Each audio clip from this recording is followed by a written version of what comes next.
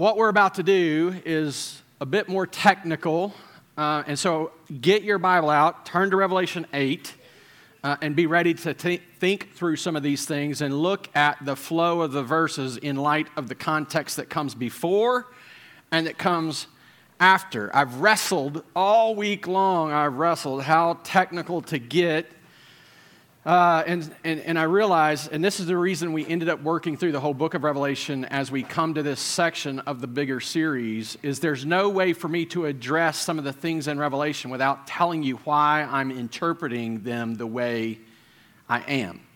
And so you got to see some of the structure today to get why I am going to speak so, I'm going to see the trumpets as so symbolic, metaphorical, rather than literal. And I want you to be able to see that and understand it. If you want to take them literally and you have a different approach, that's fine. You're welcome. I say it all the time. You're welcome to be wrong. You don't have to agree with me on everything. I'm teasing. I say that in jest. The reality is there are different views that people take when they approach the book of Revelation, and they're all brothers and sisters in Christ, right? I have used this illustration a number of times this week in preparation, thinking of these things. And imagine what it was to be Jesus' disciples, the apostles, who were with Jesus for somewhere around 3 years, following him, listening to his teaching, watching his miracles, seeing his life, and then specific times he's telling them, I'm going to Jerusalem, I'm going to die, and I'm going to rise, and I'm telling you this so you can be ready. And then they're arguing, not over what Jesus is saying. It's clear that they didn't understand it until after he is resurrected, and they're able to look back, and he's able to teach about this from the whole Scripture. They're arguing about who's first in the kingdom. John and James's mom is going to Jesus and saying, hey, make sure my kids get a good seat at the table. Right? They're arguing about things that are secondary, maybe even tertiary, maybe not even on the list of valuable things. Instead of hearing their Savior say, I'm going to die in your place for your sin, I'm going to raise again, providing you victory, I'm going to conquer sin and death. They missed it until he is resurrected, standing in front of them, and then showing them. So a lot of the ways that we're coming at Revelation, there's a reality that we're arguing over, debating over lots of stuff that we don't really understand, but it's always pointing us to the Savior who said, I'm coming to get you. Right? So I want to show you some of the structure, not to convince you of my view, but to help you understand why I'm teaching these things the way I'm teaching them. So we're going to jump in. We're going to read Revelation 8, 1 through 12. I'm going to show you some of the structure and some of the ways that I think this fits together. And then we're going to get to the first four seals. And then we'll be dealing with the seals over the next, and an interlude that comes with them over the next few weeks. So, Revelation 8, 1 through 12, we'll read, we'll pray, and then we will dig in. When the Lamb opened the seventh seal, there was a silence in heaven for about a half an hour. Then I saw the seven angels who stand before God, and seven trumpets were given to them. And another angel came and stood at the altar with a golden censer, and he was given much incense to offer with the prayers of all the saints on the golden altar before the throne. And the smoke of the incense, with the prayers of the saints, rose before God from the hand of the angel. Then the angel took the censer and filled it with fire from the altar and threw it on the earth. And there were peals of thunder, rumblings, flashes of lightning, and an earthquake. Now the seven angels who had the seven trumpets prepared to blow them. The first angel blew his trumpet, and there followed hail and fire mixed with blood, and these were thrown upon the earth.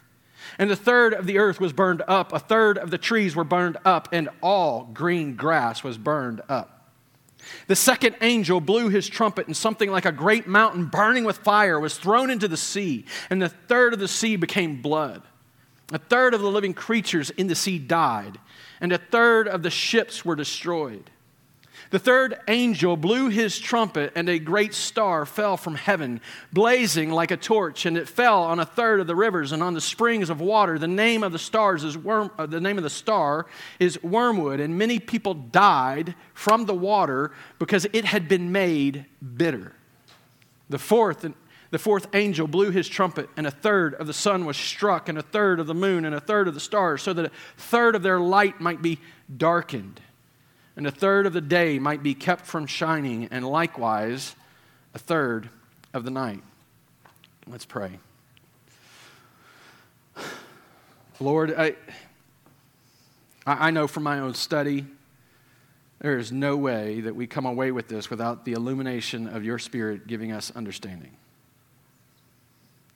So I just pray today that you'd be with us, that we would glean what's true, that we'd set aside tradition, that we would understand what you would have us as your people to understand, so that rather than being committed to some personal perspective or personal influence,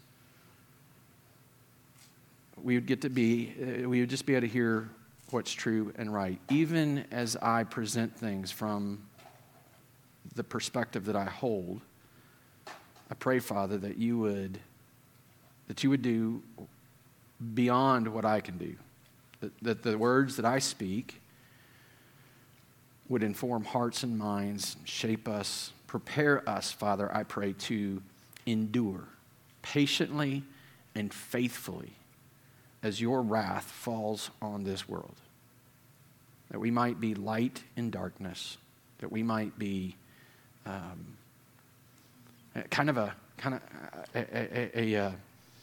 oasis in the middle of a desert. That we would demonstrate the water that there is to drink and the food that we have to eat. Help us be your people now, I pray. In Jesus' name, amen.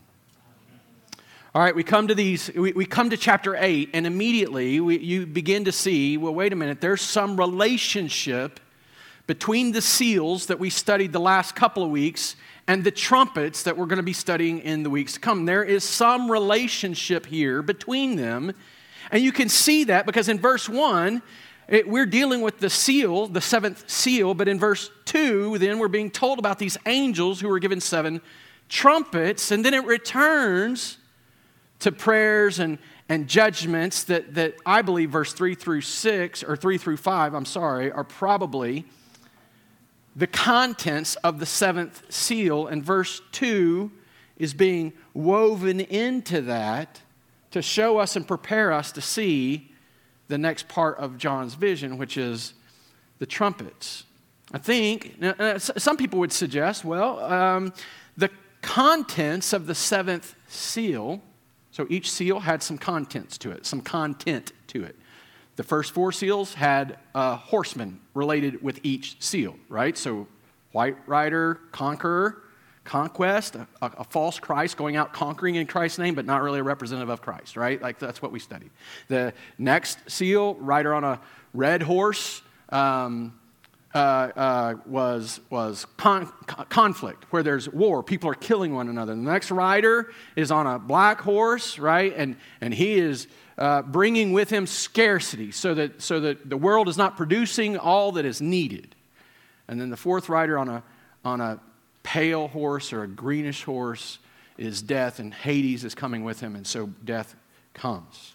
So each seal has content to it. Some would suggest that the contents of this 7th seal is the 7 trumpets. So when the seal gets broken, that results in the 7 trumpets being blown. That's the contents of the 7th seal. That's a perfectly good, the language of the text supports that.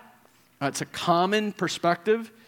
And that puts them in an order so that the seals immediately precede the trumpets, which then immediately precede the bowls. And so there's a linear way in which these things unfold. You have the seals unfold, then the trumpets unfold, and so on and so forth. I don't want to say that that's absolutely, or I just don't think that that's the best way to look at it. I think the relationship between these seals and trumpets is more a cause and effect relationship, yes, but I don't think it's the breaking of the seals per se. I think it's the prayers of God's people. So if we go back to the seals, and this is why I wanted you to open your Bible up, because I don't have all these verses on the screen. If you go back to your Bible and you start looking through the breaking of the seals back in chapter 6, we're going to see the four writers writing, but then we're going to see in the fifth seal, we're going to see it focus immediately on God's people under the altar. And what are they doing? Praying, pleading for justice, asking God to work. Right? Then the sixth seal comes, and that's the end of history as we know it. The judgment's coming, and then we come back to the seventh seal, and I think what we see happening in this seventh seal is the seal is broken. There's silence.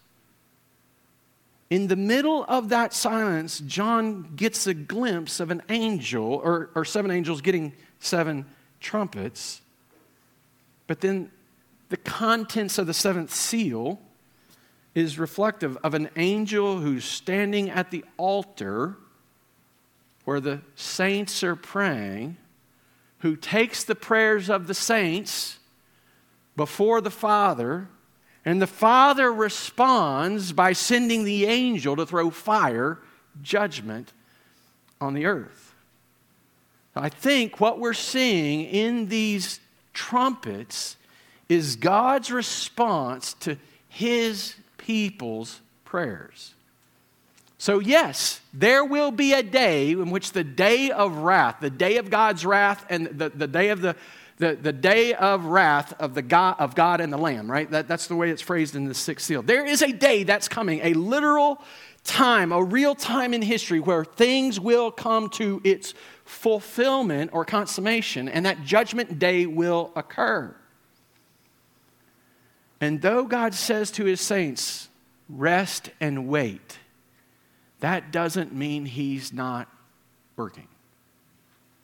How we see Him working in response to the prayers of His people are judgments that continue in time right alongside the seals. The trumpets continue in time. And we see God answering the prayers of His people by bringing judgment on a lost world.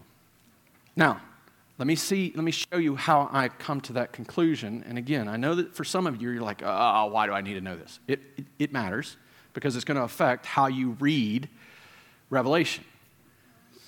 So, let me just show you this. There first is, in the relationship of the seals, right? I'm telling you there is a cause and effect nature to them. The cause is the prayer, and the effect is God's response to the prayer of His people for justice. But I think you can see that first in that they share the same structure. So first I'm going to point out some similarities. They share the same structure. So again, go back to the seals and look at how they're ordered. The first four are clearly grouped together. 4 horsemen. The last 3 are clearly grouped together, right? Because first there's the people praying, and then the judgment day, God bringing judgment that He's alluding to in the 5th seal. The actual judgment comes. And then in the 7th seal, we see also connected to the judgment day. Clearly, the first 4 and the second 3 are grouped together, and then seal 6 and seal 7 are separated by an interlude. Okay? Now, if you look through the trumpet judgments, you will see the exact same structure. The first 4 trumpets belong together. They're in a group together.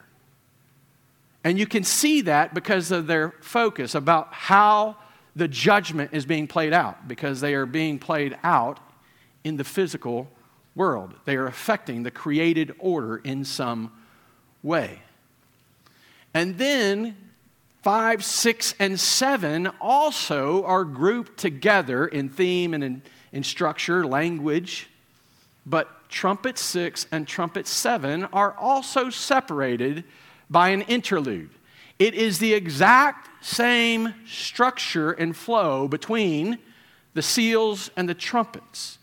And so I would suggest to you that there's some similar thing happening there, that the writing of them and the telling of them to his people, John intends to to show. And here's what I think that same structure is intended to teach us. That they are addressing the same time frame. Okay, now, I know that, let me say this. I think there's already been one graph shown. Let me just say this. It doesn't escape me the irony of drawing graphs and tables and stuff, right? Because we kind of tease about people doing that because they're trying to chart everything. I don't miss the irony, but I'm trying to give you a picture that you can follow what I'm saying because I recognize the technical nature of it. So the irony of that doesn't escape me. So I've already addressed that most people, I think the popular position in American culture looks at these in a sequential fashion so that they address different times and seasons in the history of mankind. So the image I brought for that, the graph I brought for that actually represents a futuristic view, a futurist's view. So here we are in the church age, right? Somewhere in the future, we are going to get the first breaking of the first seal, and there's going to be a literal riding of the first horseman, and conqueror coming out to conquest is going to begin, which is going to be followed by the second seal, by the third seal, by the fourth seal, by the fifth seal, seventh seal, and then the thought is that after those seals happen, well, then the trumpets start blowing, and there's a sequential flow.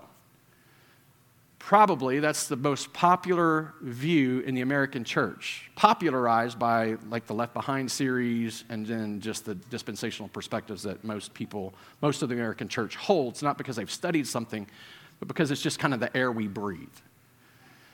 I'm telling you, and what I'm trying to suggest to you is that that's not the only view out there, and maybe it's time to consider something different, but that affects the way we interpret this, and that's why it begins to matter.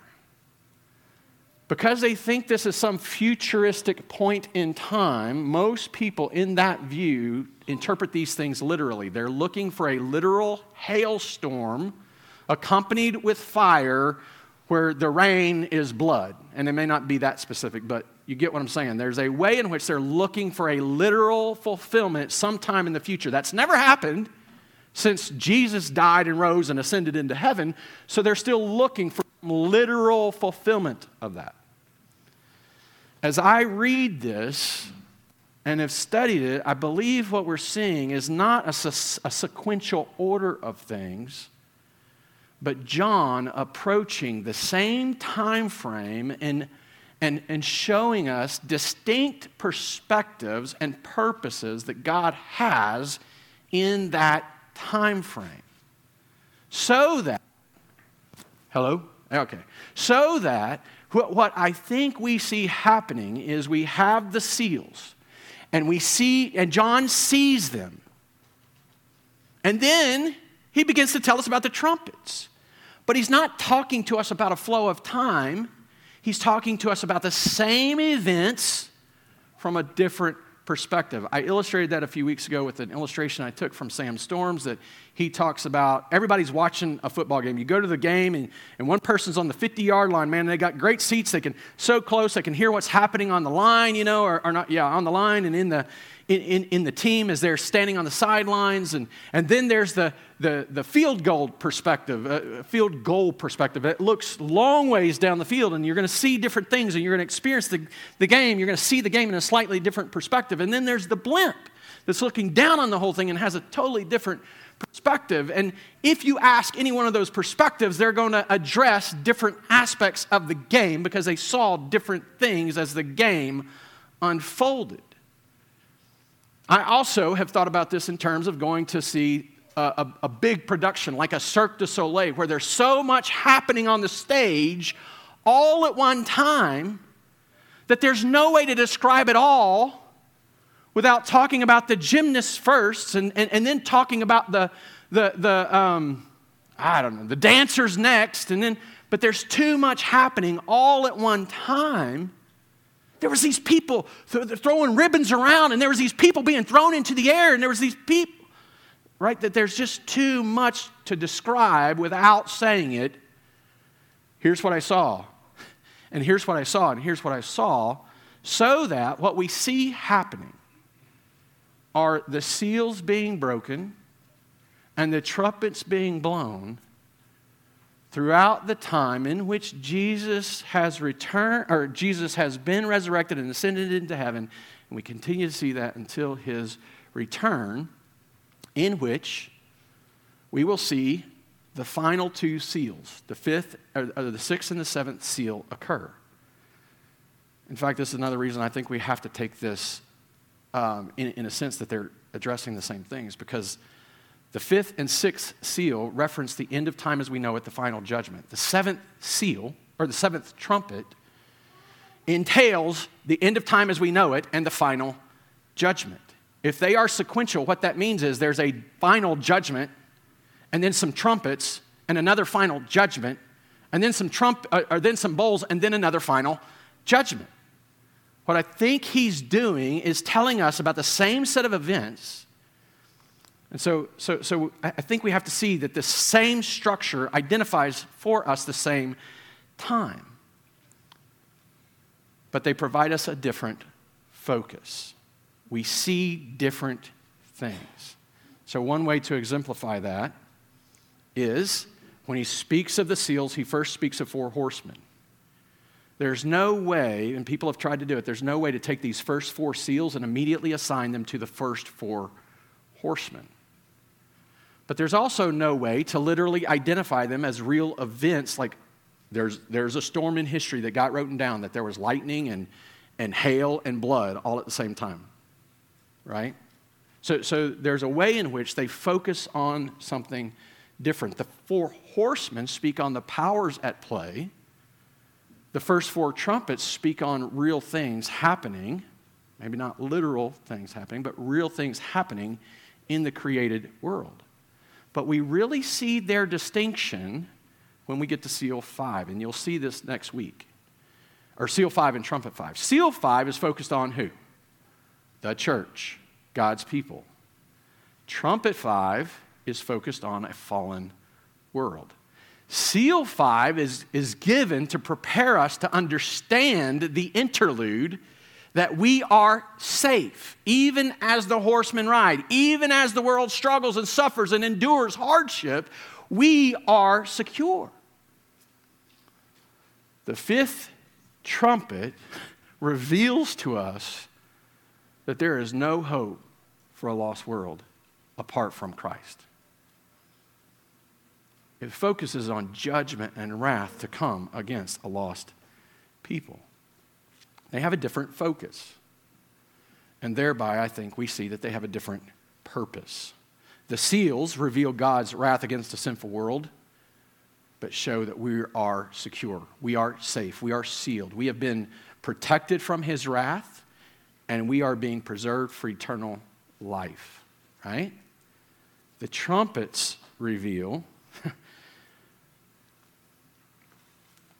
Well, let me just read the phrase that I got here. I got something else to say, but let me just read this phrase. In response to the prayers of his people, the 7 trumpets reveal God's wrath against those whose hearts are hardened against him. That's the lesson we're going to see over and over as we study these trumpets. In response to the prayers of his people, the 7 trumpets reveal God's wrath against those whose hearts are hardened against him. This vision, these trumpets, they aren't intended to give anybody confidence except in the power of God to do what he said he's going to do. It gives us confidence in the holiness of God and in the justice of God.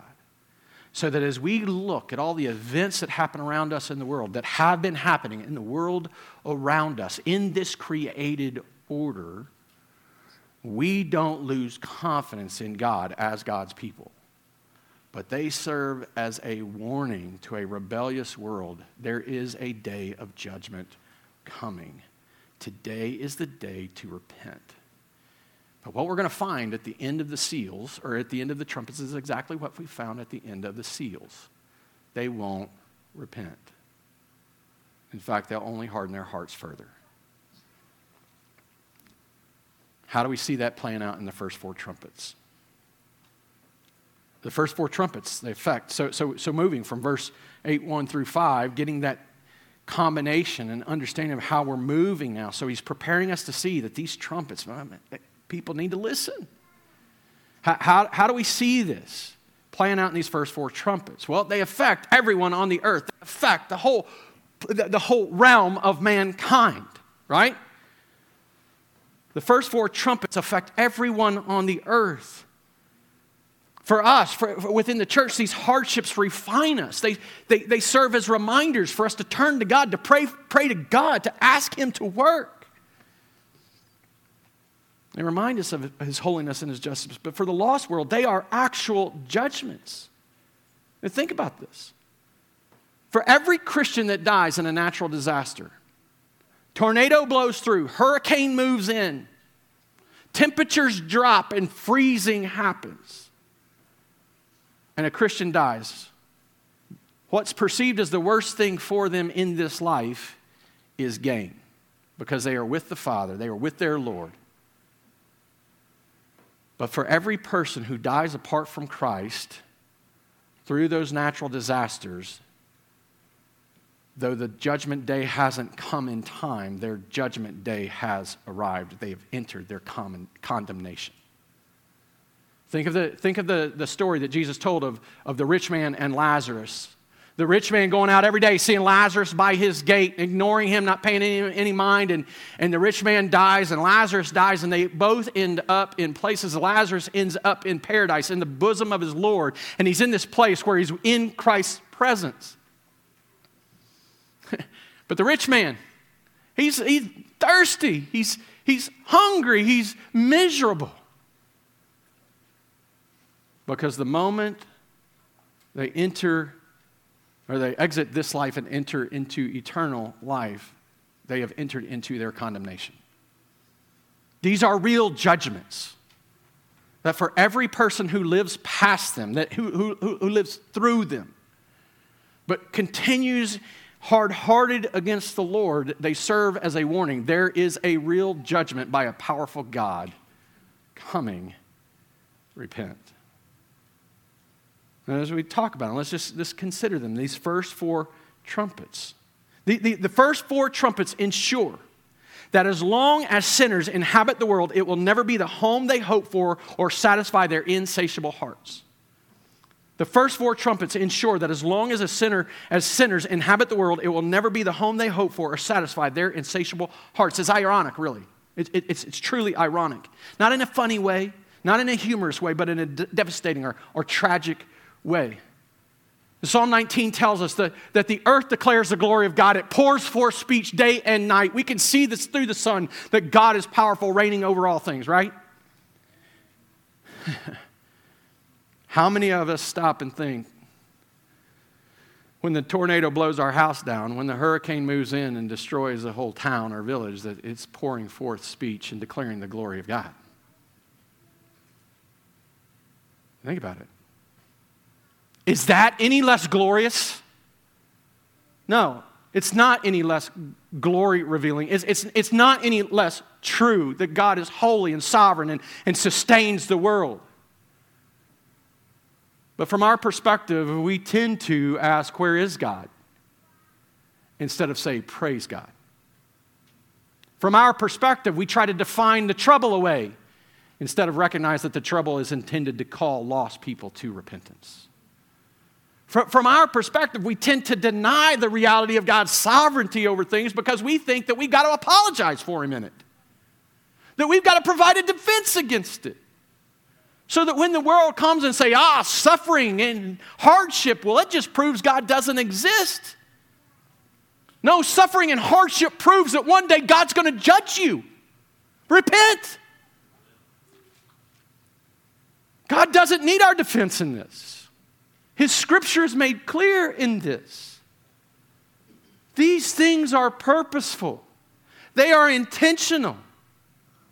They are necessary parts of His judgment. And in fact, as we pray for God's justice in a world that is sinful and broken, they are the means by which He is bringing that justice in a mediated way, in a restrained way, so that his common grace on his people is still encouraged and felt, as a warning. In fact, Michael Wilcock, one of the commentators that I'm reading through this, that he wrote, it's more of a pastoral devotional commentary. I would commend you, if you're going to read one commentary, if you're going to try to understand Revelation, I would encourage this one to you. He writes, paradoxically, therefore, the miseries of the seals and the trumpets are really kindnesses. The seals show the suffering church pleading for justice to be done, but the trumpets show the wicked world being offered mercy. Repent, repent, repent. There's a day coming where my power will not be restrained. Repent, repent, repent. The first trumpet we see, right? So we see these trumpets. The first trumpet we see affects the earth. And again, it's a storm. It's hail, and it's fire accompanied with blood, and it's like there's reminiscence to it. There's a reminiscence to the plagues of Egypt. It's the seventh plague where there's hail and a storm that falls on Egypt. The seventh plague, in fact. And a lot of people literally look forward to a hailstorm that could be defined this way.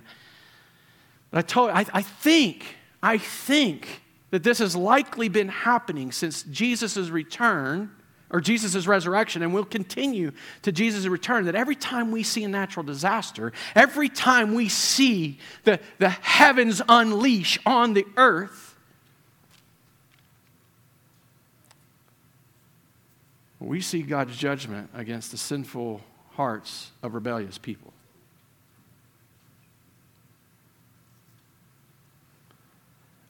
What I want to guard us against is thinking like Hurricane Katrina that comes against New Orleans. And immediately, New Orleans is such a sinful place. They deserved it. That's God's judgment on them.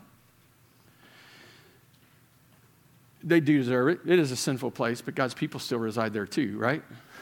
So let's be careful. That's a judgment against the sin of all mankind. Missouri, Springfield, Missouri, as many churches we have here, we are a sinful people too. Right? So when we see those things, we shouldn't look at them and say, oh man, they got theirs. We should say, God hates sin. And he is judging it. For us, God's people, it reminds us of the day that's coming and the salvation we have. But to the world, it's a message. Who has power to make the wind blow and to keep it from blowing? Who has power to direct the hurricane where it goes? You know that I looked this up, and I don't know the exact numbers, but somewhere around, for I think since they measured, I feel like it's been 20 years that I was able to find, that there's been an average of 100 storms of significant enough magnitude that those storms were given names so that they could be remembered and referenced. 100 storms a year over the last 20 years. People die in them. They cause harm. And the earth, which is intended to enable us to live in it, that was intended to provide for us, is not as habitable or comfortable or secure as we'd like it to be. In fact, I would suggest that what we see in this first trumpet is the way that God's world affects our food. All the green grass, the trees are burnt up, the things that were intended to give us food, a third of the trees, all of the green grass, our security, our comfort, our environment, the place in which we dwell is no longer as habitable as we'd like it to be. The second trumpet we see, the angel blows his trumpet. Verse 8, the second angel blew his trumpet, and something like a great mountain, burning fire was thrown into the sea. This could be a reference to a volcano, like Vesuvius blows up and buries, I'm forgetting the name of the city all of a sudden. Pompeii, thank you very much, all my history folks. Buries it, right? Like destroys it. Could be that. A lot of people suggest that this is actually referencing nations falling. Because like in Jeremiah's prophecy, Babylon is referred to as a mountain that's going to be thrown into the sea. So nations falling. I would suggest that that's probably accurate. There's a way in which we see both our food affected, the place where we eat from, but also our commerce affected. Look at what happens. A third of the living creatures in the sea died, and a third of the ships were destroyed.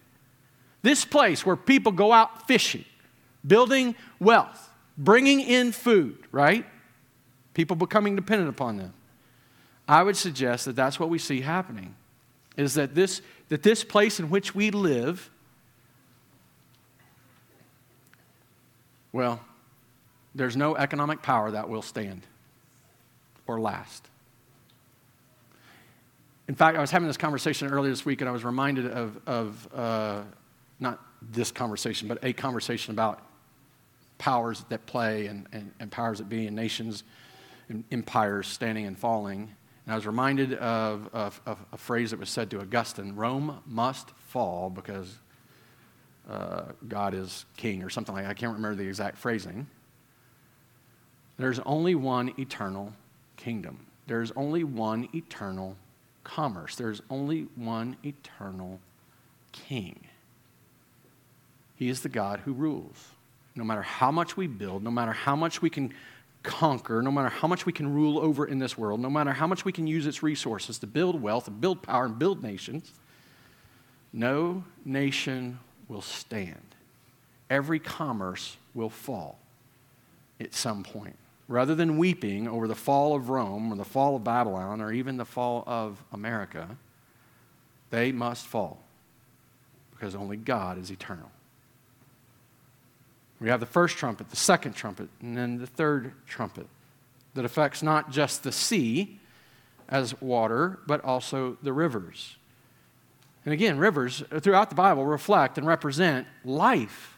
I mean, it doesn't take a genius to even recognize this, because where do people settle in places? They settle along rivers. They become ways in which we travel and places where we drink and sources of food for us. It's reminiscent of the 9th plague against Egypt, that the rivers are going to be polluted and water is not going to be worth drinking. In fact, the things that we take in to give us life will actually poison us. Any connection to what's happening today, that everything we put in our bodies in some way has the potential to make us sick? Think about the things we're learning about the ways that we've, even the treatment of water, right? When we treat water, what kind of chemicals are we putting in it that actually might be causing us harm? And the water might not be as clean as we'd like to think it is. This angel blows his trumpet, and the water's made bitter. Wormwood actually means bitter. Some people suggest that this wormwood, this star falling, is actually an angel, and that angel is likely Satan, and his fall brings with it bitter waters that the earth and the waters that we drink won't provide for us and actually bring death to us as opposed to life. I don't think we should take this literally. I think this is symbolic. I don't know. I'm about 50-50 on whether or not it's an angel. But I think we should see and understand that rather than waiting for a day where an asteroid falls out of the sky and lands on the earth and causes the part of the rivers to be poisoned, I think we ought to be able to recognize that the place where we live, the water that we drink, the food that we eat, God is not allowing it to be as good for us as it could be as a judgment against the sin of mankind. And then we have the fourth trumpet.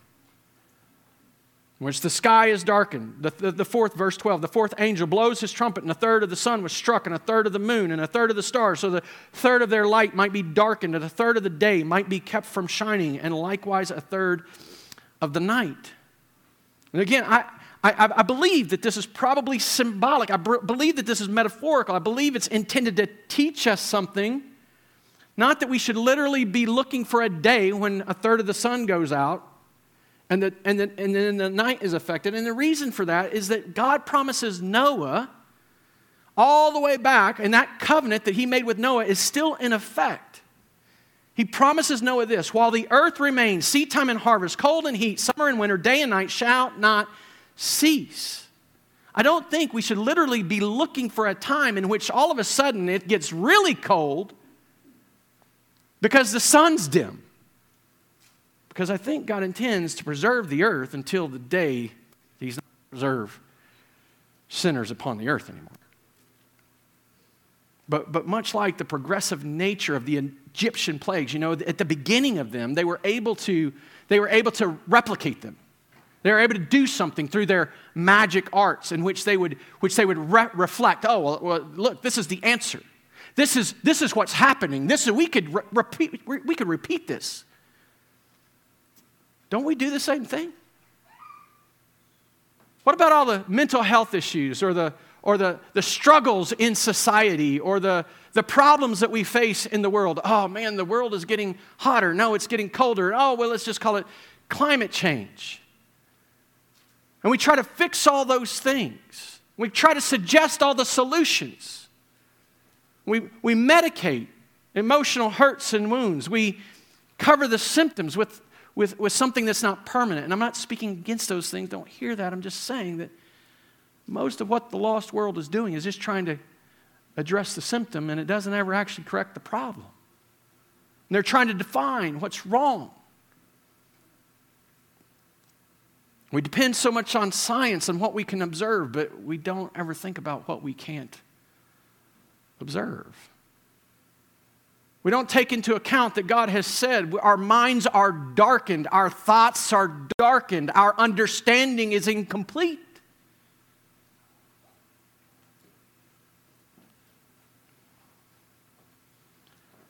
But this is a judgment on a lost world.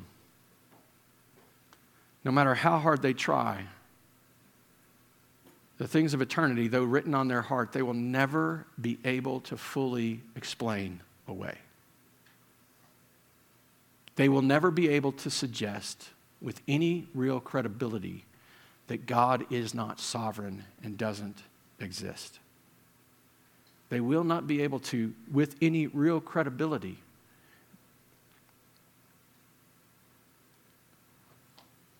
deny that in every act of judgment comes some reality that they can't overcome or control. They are subjected to His judgments in this world through all kinds of natural disasters and through the fact that, just the very fact that the world doesn't sustain us the way it was created to, because He's keeping it by His judgment from doing just that. It will never illuminate us that the general knowledge of His glory being revealed in the heavens and in the earth, the general revelation that occurs will never be enough to help them understand what's only revealed through the reality of Jesus Christ and the Holy Spirit. Everything a fallen world does to try to undo the judgments of God will fail and will result in further judgment being revealed. Think about it. We've got a climate crisis. It's wonderful that a fallen, sinful world understands that, hey, we got to take care of the world we live in. I don't agree with all their terms and all the things that they're after, but what's their solution? Let's get rid of carbon gas, carbon-based energy sources. Okay, great. So what do? They go to electrical energy sources as they burn a bunch of carbon resources to do it. And they mine the earth for lithium, and they destroy the face of the earth in pursuit of these deposits that provide us power. And the net result is it's not going to work because God's judgment is going to fall. The first 4 trumpets ensure that as long as sinners inhabit the world, it will never be the home they hope for or satisfy their insatiable hearts. You think about it. In the seals, Jesus talks, and actually it's in the interlude, that it's revealed that through the sealing of his people, Jesus will keep the sun from scorching. He will ensure that our thirst is satisfied. Right? He tells his people, you come to me and I will quench your thirst forever. You come to me and I'll give you water to drink that you never thirst or hunger again, he tells them in John.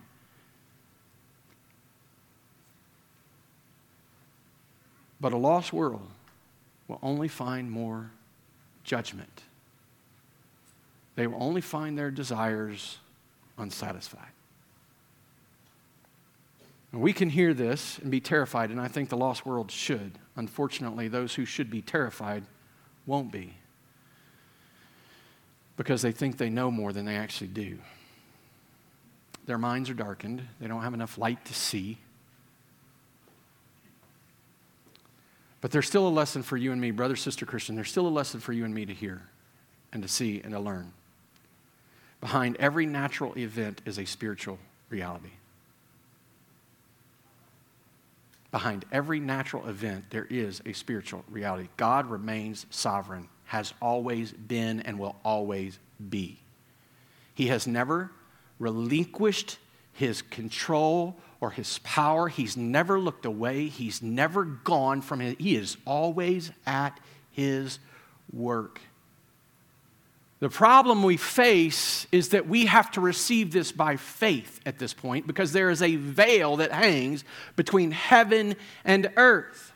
There's a separation. We can't see it. We have to hear his teaching. We have to trust him.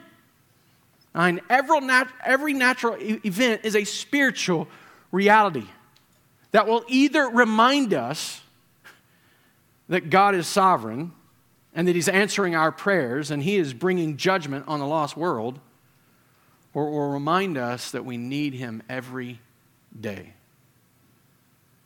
When we're hungry, the solution isn't simply go get more food.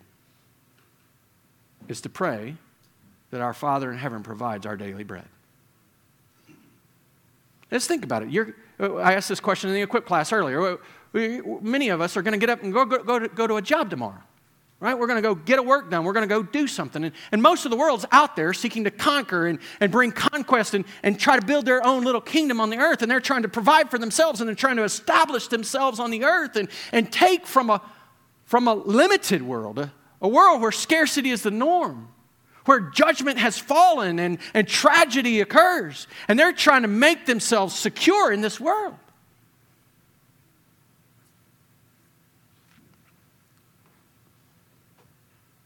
God, he's not intending us to live here independently of him. Any provision that you accumulate is not the result of your doing as much as it is the result of his giving. Yes, get up and do. Go and do the work. Go and live the life you've been called to live. But as you face the realities of this life and the difficulties, remember that behind that natural event, that thing that you're experiencing is a spiritual reality and a sovereign God working. I think another thing that we can be reminded of is that this earth is not our home. At least not yet. There's a time coming where he will make all things new, where he will renew the earth and the eternal blessing. His judgment is removed. The groaning of its groaning under the weight of our sin and God's judgment will be removed. I mean, just imagine that. Where you go out and you put seed in the ground and it blossoms and brings forth fruit in abundance. And it's not toil and hard and it just is the earth doing what it was created to do. Imagine walking out into the Rocky Mountains and seeing the beauty that now is amazing. But then is resplendent. Like, what will it be like when we look into those places and see those things and the weight of sin is removed, right? Like, that's coming. This earth is not our home, at least not yet. We are citizens of His kingdom. So let's not work too hard to establish our own little kingdom now, but prioritize Him and His. I think another lesson we can learn, that this earth, though a wonderful gift to be enjoyed and stewarded well, was never meant to be worshiped. This earth, though a wonderful gift to be enjoyed and stewarded well, was never meant to be worshiped. The reality is, I think that we should be seeking to take care of and ensure that we treat this world as the gift that it is from God. As Christians, we should be concerned about what we do to it and how we use it, right? Don't misunderstand what I'm not going to go there. But from the very beginning, mankind has exchanged the worship of the Creator for worshiping the thing He created. When Adam and Eve ate the fruit, it was because they desired the fruit over what God had already given them. Devotion to that piece of fruit. They believed a lie from the enemy. And they devoted themselves to His word. They believed His word over God's. They submitted themselves under His teaching instead of God's. They desired what they could become apart from what God had done. He tells them, yeah, you'll be like God. It'd been great if Adam would have thought and said, hey, isn't it enough that God created us in His image? Isn't that like God enough? But they desired what they could become independent of God, and we've been doing it ever since. So, brother, sister, Christian, enjoy this world that God has given us, but don't look to it for the satisfaction and joy that comes from God alone. Steward the gift well, but don't devote yourself to it to the point that you are rejecting or denying the reality that God is at work. And when we see things happening on this earth, behind them, God is working. We don't have to cower in fear because we are secure.